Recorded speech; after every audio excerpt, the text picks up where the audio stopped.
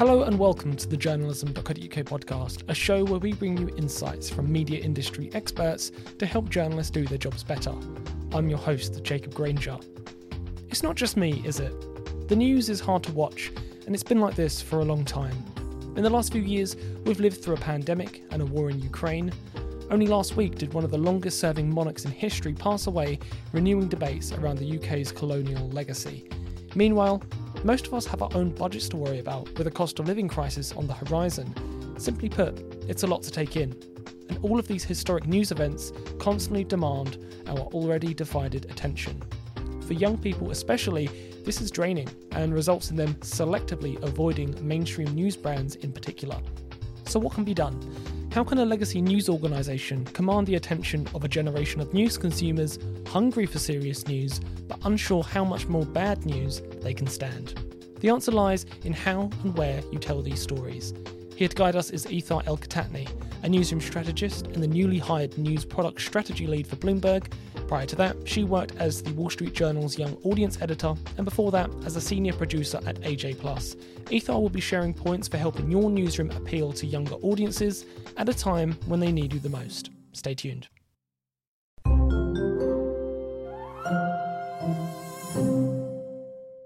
Ethar, welcome to the journalism.co.uk podcast. Thank you so much for jumping on the show. No, Jacob, thanks for having me. Happy to be here. It's great to chat. Would you share a little known fact about yourself with our audience, please?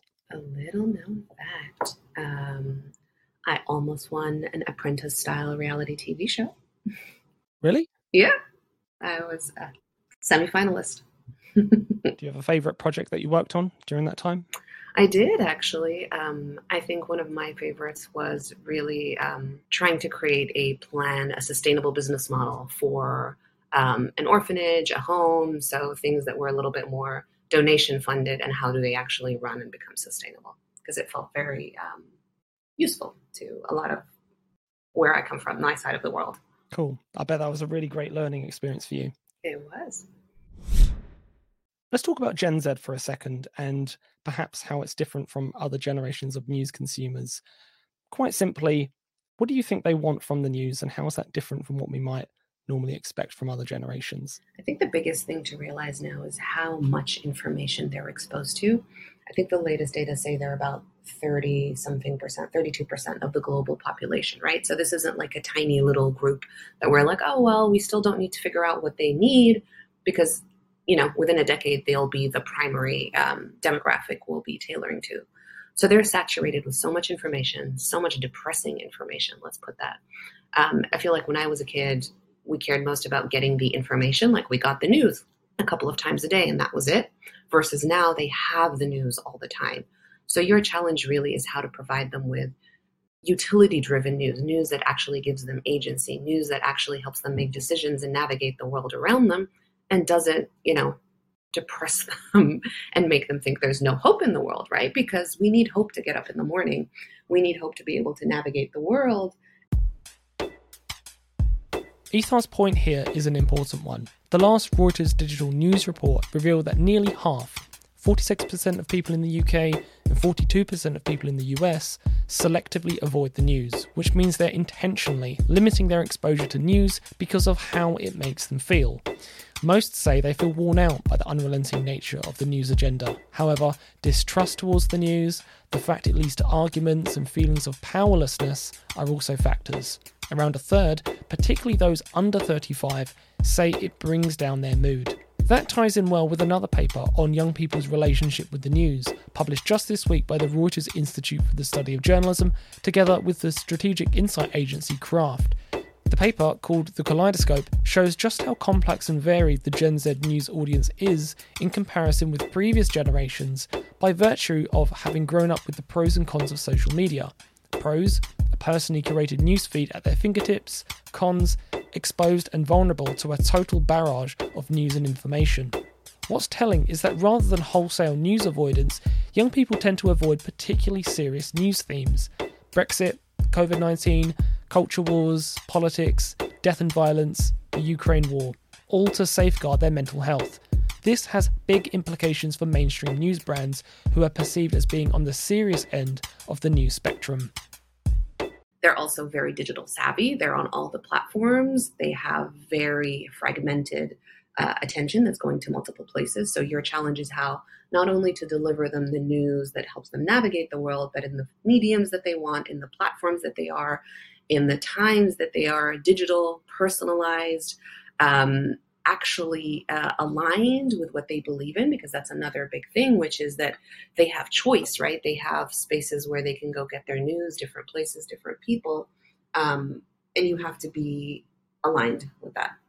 I think we can all relate to that feeling of being inundated by the news right now, but I guess maybe what's different for myself is I remember a time pre-internet. I remember going to get my dad's weekly newspaper, but this is perhaps all they've ever known.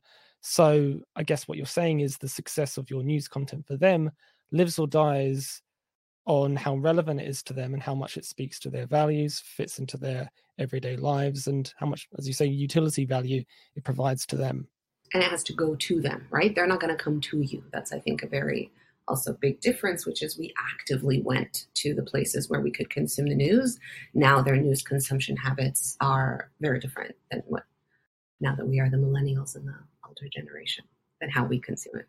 A news transaction works in two directions, though. What do you think we can actually expect from Gen Z coming to us, if that makes sense? Are we creating content to sell subscriptions, to gain a online following? What's the purpose of the news that we're trying to create for them? I actually think that's a really important question for every news organization to define for themselves, because I feel within the same news organization, you can have different goals for every single kind of content that you produce. You can have news that's just designed to inform if you're like a huge organization, which is actually breaking news, and that'll be the very tiny minority of us.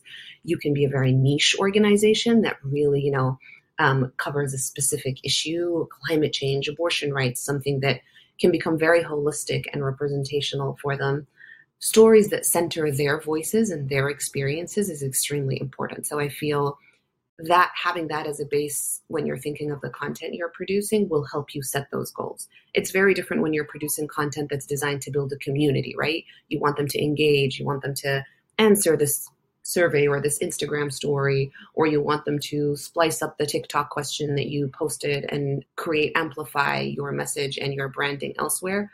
But if you're looking, for example, you want to get subscriptions, that'll also define like the platforms you're on. It'll define how much access you give to that content, right?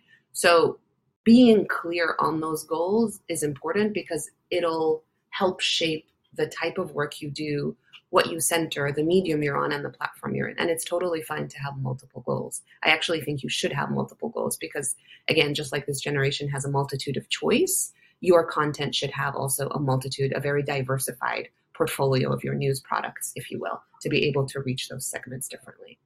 I hear that. And one of the things which you spell out really well in your paper is the behavior of Gen Z as well. And I love this point that simplicity, making your content more simple, is not the same as dumbing it down. There's a really fine difference there.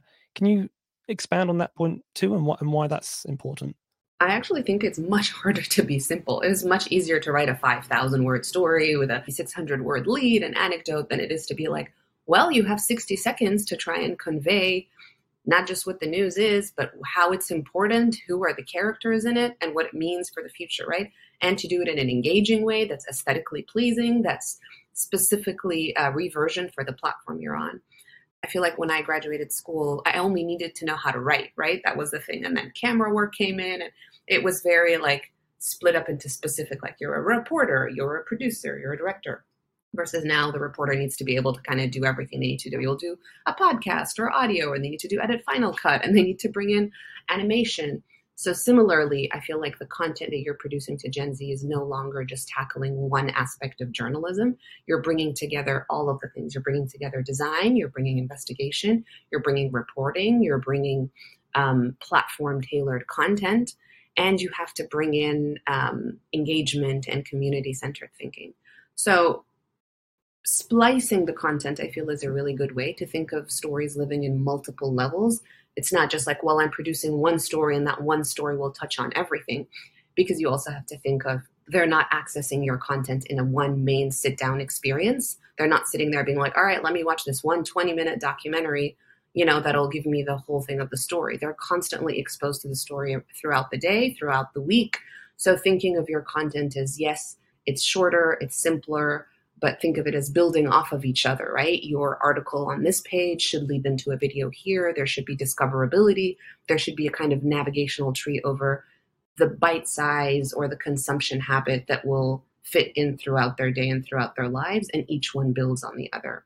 That's really smart. So trying to make your content have as much mileage as possible. And a long tail, right? Let's say they're following a specific character or a specific location or a specific story.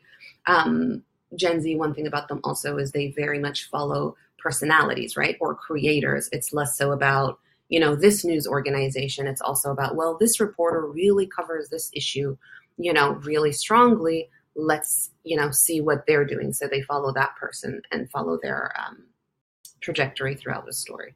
Which is a departure from what we might traditionally expect, being so headline orientated, event first. It really does feel personal first storytelling, quite a big pivot from the traditional.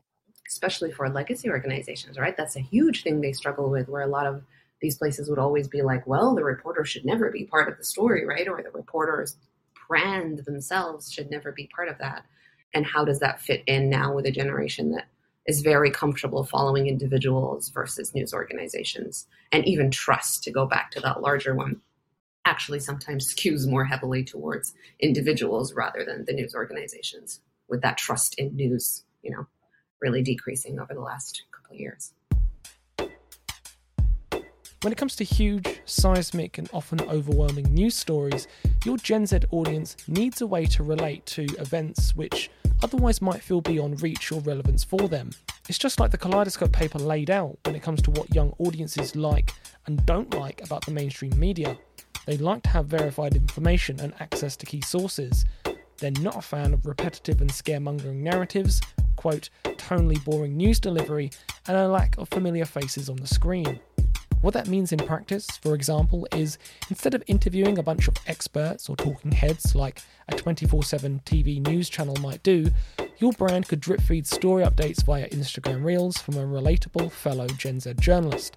And that should focus on how it affects this audience in particular and making people like us the focus.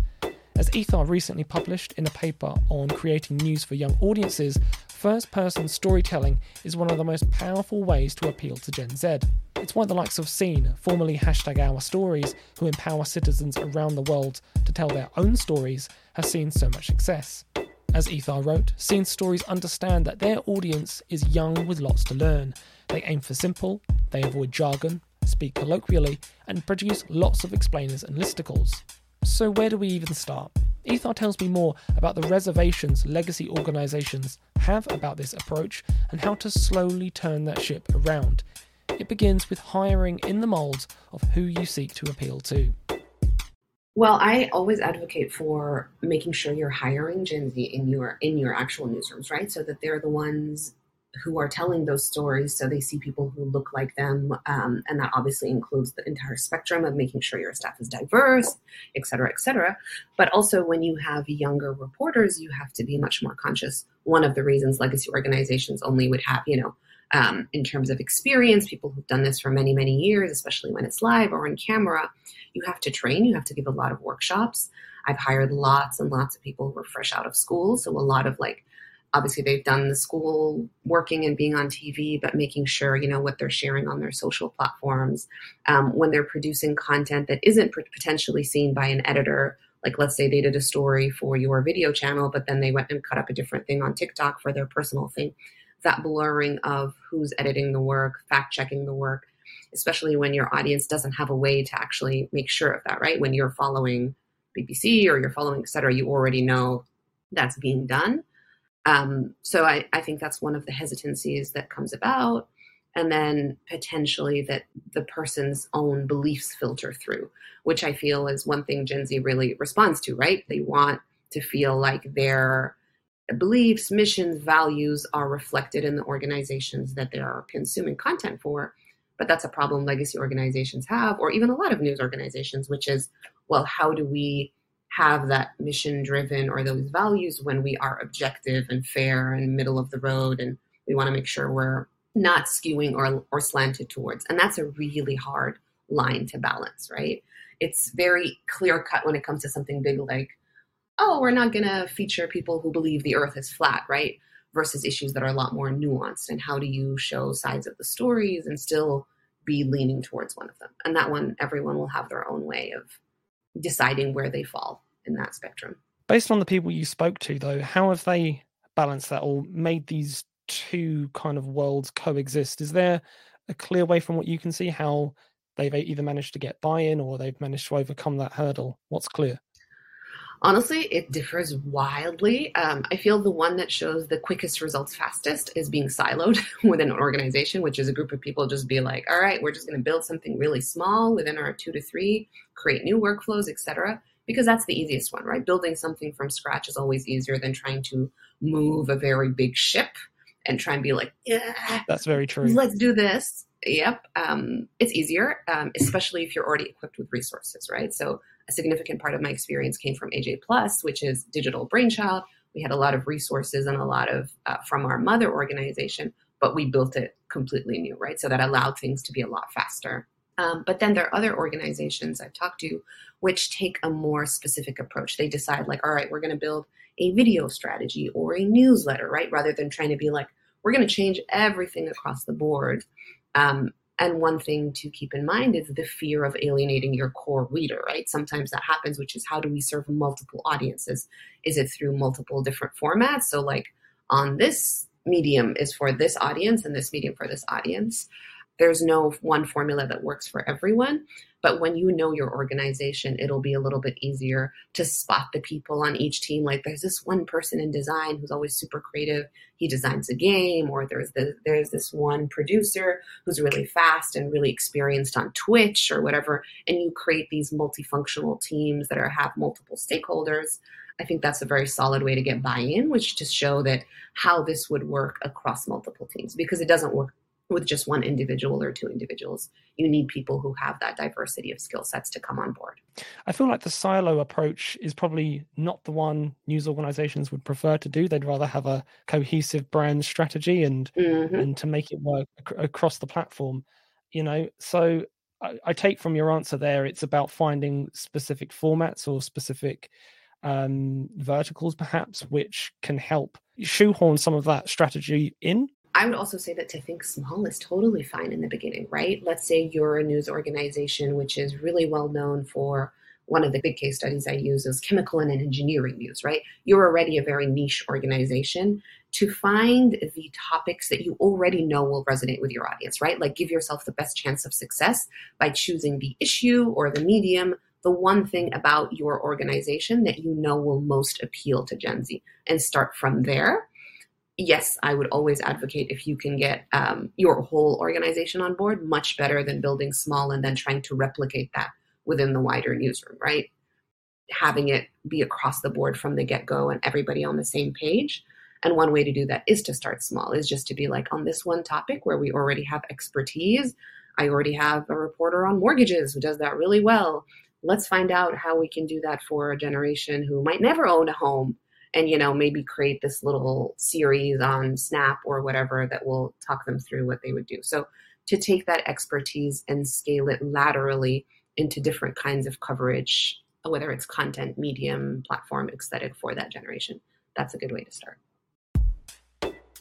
There is little doubt that social media is the driving force for news consumption amongst young audiences. 39% of 18 to 24s get their news from social media, according to the last Reuters Digital News Report, and that's 5 percentage points more than those who get their news from websites and apps. TV, radio and print do not come anywhere close. It's hardly surprising for a digital native generation. In addition to getting most of their news on social platforms, the other thing to keep in mind when it comes to Gen Z news consumers is that they do not consciously seek out news or make active brand decisions.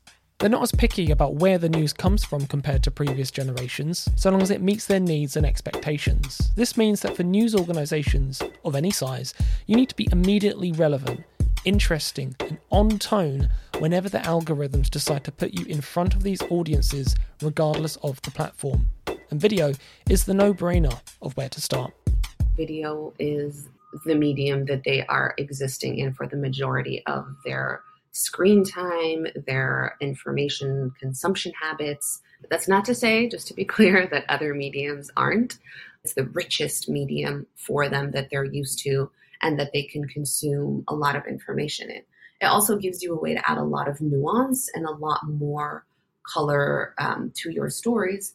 And one thing which I think is important is in this last few years, it's become no longer so important to be so polished. I feel like when we first began in video in like 2013 through 2016, we were all competing as organizations, like how can we produce the most beautiful video, the most beautiful editing? And that's almost scaled back. COVID also, we've gone back to Skype interviews and Zoom calls, like the expectations of your video having to be excellent has we've gone back a little bit more to like raw, more nitty gritty kind of content. So it's okay not to have incredible video as long as you have video that is, whoever you're talking to talks directly to the screen, not that traditional rule of thirds. As long as you can kind of adhere a little bit to the new rules of video production, then you'll be fine. And you can do that on your iPhone. You can do that on your Android. You don't need the equipment, right? Because I feel like that's one of the barriers to entry, which is like, oh no, this is so complicated. How can we do this? We need to hire a video editor. We need to hire a producer. We need to hire a sound engineer. And the reality is you don't. You can literally do this on your phone and it'll work equally well as the people who have the beautiful cameras and, the 4 people teams. I think you're right. A few points on that. I'd say, to the visual aesthetic, look at the platforms that they use, like TikTok, Snapchat, Instagram. You bring up that platform, you're greeted with video almost instantly. It is very much that's there every day. Mm-hmm. But on the whole, that tolerance for lower quality, you see actually like this TikTok influence where it's people play on that a little bit and they sometimes break the rules of normal standard video editing. And the platforms that the Gen Z most use are YouTube and TikTok. So I think YouTube as well. How dare I forget YouTube? Of course, like more than 90% use YouTube to consume video. TikTok's more than 65%, Instagram more than 60%. And then obviously Facebook is now in the 30s range probably because that's not a platform that they're on frequently anymore. Some golden rules, as it were, for video, what would you say? Honestly, the first thing I would say for video, which is your visuals. What are you showing me in the video? Like I used to have something called a 5-second rule for my producers, and then I shifted that to the 3-second rule. The only thing I would say, if I were to say one thing, it would be like your first shot. What is your first shot? What are you showing me, first of all? Like that is the absolute most critical part of your video. I became such a horrible editor in like cutting. There's so much superfluous stuff in there that doesn't need to be there. Think of sound off. Think that most people watch it with sound off. So don't put so much work into like this music or this narrative arc. Caption it. That needs to be captioned. If you have text on screen, it needs to be readable. It needs to be clear enough. Watch it on your mobile. Think of mobile first, right? Don't just do on your big PC screen or whatever. Actually play it on phone and see how it plays. Don't duplicate it. What works on TV doesn't work on digital first, right? So it depends on where this video is being consumed also, because that changes things, right? If you're creating it for a sit down Netflix 20-minute experience versus no, I'm creating it to live within their TikTok stream. And to be tailored to that platform. It has to be tailored specifically if it's 16:9 or, you're doing it a square format. Think of where it exists and either shoot it if you're lucky, if you can start from there, the shooting, but if not, then the editing for that platform. Love all of that. When it comes to formats, is it all about video or do the other formats still matter? What shouldn't we neglect? It's choosing what you can do that is the challenge, right? As an organization, as what resources you have, what funding you have, what skills of the reporters you have. There are obviously some things which we talked about, like video being more important, but I know of so many who listen to podcasts, right? Like, and that consumption habit has changed significantly in the last few years. And they also read, and Gen Z also pays for news. So there's a lot of things that are still, even if not stereotypical, but are assumptions. They're assumptions about how this is the only way they would consume. So I'd say don't try and pigeonhole yourself into like one specific thing. Be like, oh my God, they only do video, so I'm only going to do video. No, think of what your skill sets are as an organization. What's your unique selling proposition, right? And that's one of the challenges, which is because you're not just competing, like we said, with news organizations, you're competing with individual news creators. You're competing with some random guy who suddenly found something that really resonated and now has 1 million followers and people are watching him.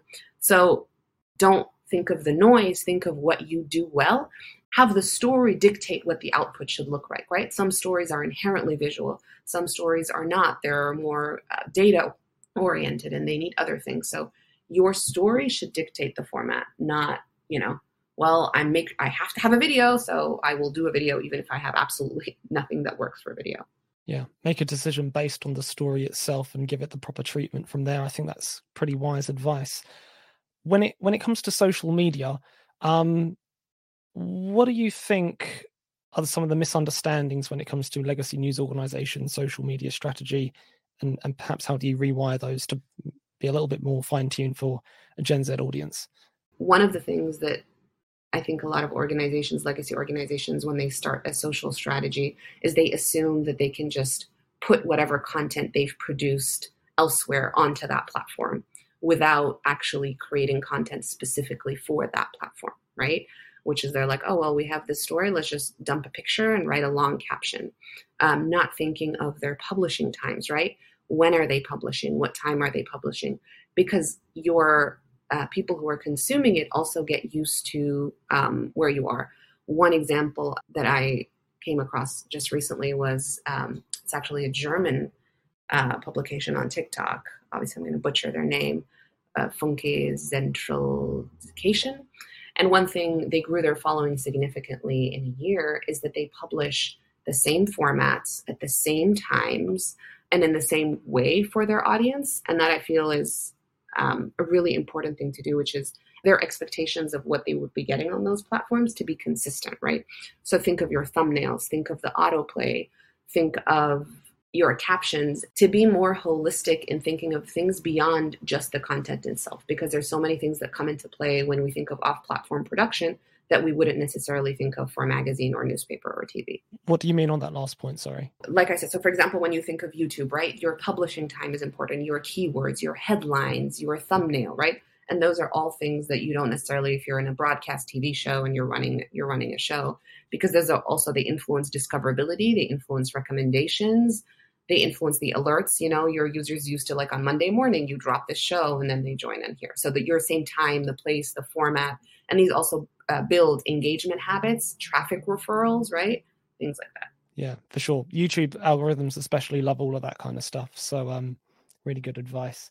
When it comes to some of the thought leaders that you've interviewed as part of this paper, Ether, what are some of the thought leaders doing right in this space when it comes to actually leading their organizations? What's very unique to their success that you might not find elsewhere? Before I started this new role, consulting with newsroom organizations, which basically involved everything from small things like we want to build a newsletter to a larger, like we need to create a video strategy. And one thing across the board, regardless of how small, how big, how much money, how little money these organizations have, is everybody's struggling with how do we engage our audiences? How do we build them? And also how do we make money? Right. And one thing I've noticed both in working with them and interviewing for them, this paper, is that the thing that predicts success a lot is the willingness to experiment and the willingness to fail. Because this is such a fast changing industry. TikTok didn't even exist 2 years ago, right? And now we talk about it so much. Like when I started this research, it literally was brand new still in like 2019. So having to quickly adapt and be very responsive to those changes is critical. People who are willing to try small, right? Not be like, well, we're going to put all our money into just this one strategy. Risk then, if it fails, then you're in deep poo-poo. So people who are willing to experiment, they're willing to have even their producers sit for 2 hours. One of the most successful shows I worked on literally came from a producer who was like, can you just give me like 2 hours a day to just play around with, he called it selfie journalism, right? And then he went on to win James Beard Award. Like, it comes from giving your producers the space. When you work in news, we're very like, I need X amount of stories. We're used to like rundowns and productivity and having this, and just giving your producer space to just experiment and play stuff. So I feel people who are willing to do that, to give their producers the time to hire, to listen to them, right? There's still very sometimes dismissive attitude, I feel, in legacy organizations to respect, well, this reporter has been here for 25 years, so obviously they have the gravitas and experience, and less so like, oh, well, this person's only a year out of school. They might not have the journalism chops yet, but they do have other skill sets that you should try and utilize. I've also seen people who partner, so very young, new reporters with reporters who have more experience and letting them kind of learn from each other and experiment together. Another thing is really being very selective with what they want to do, not trying to do everything, not being like, yes, I'm going to be on 6 platforms by the end of the year, and that's our goal.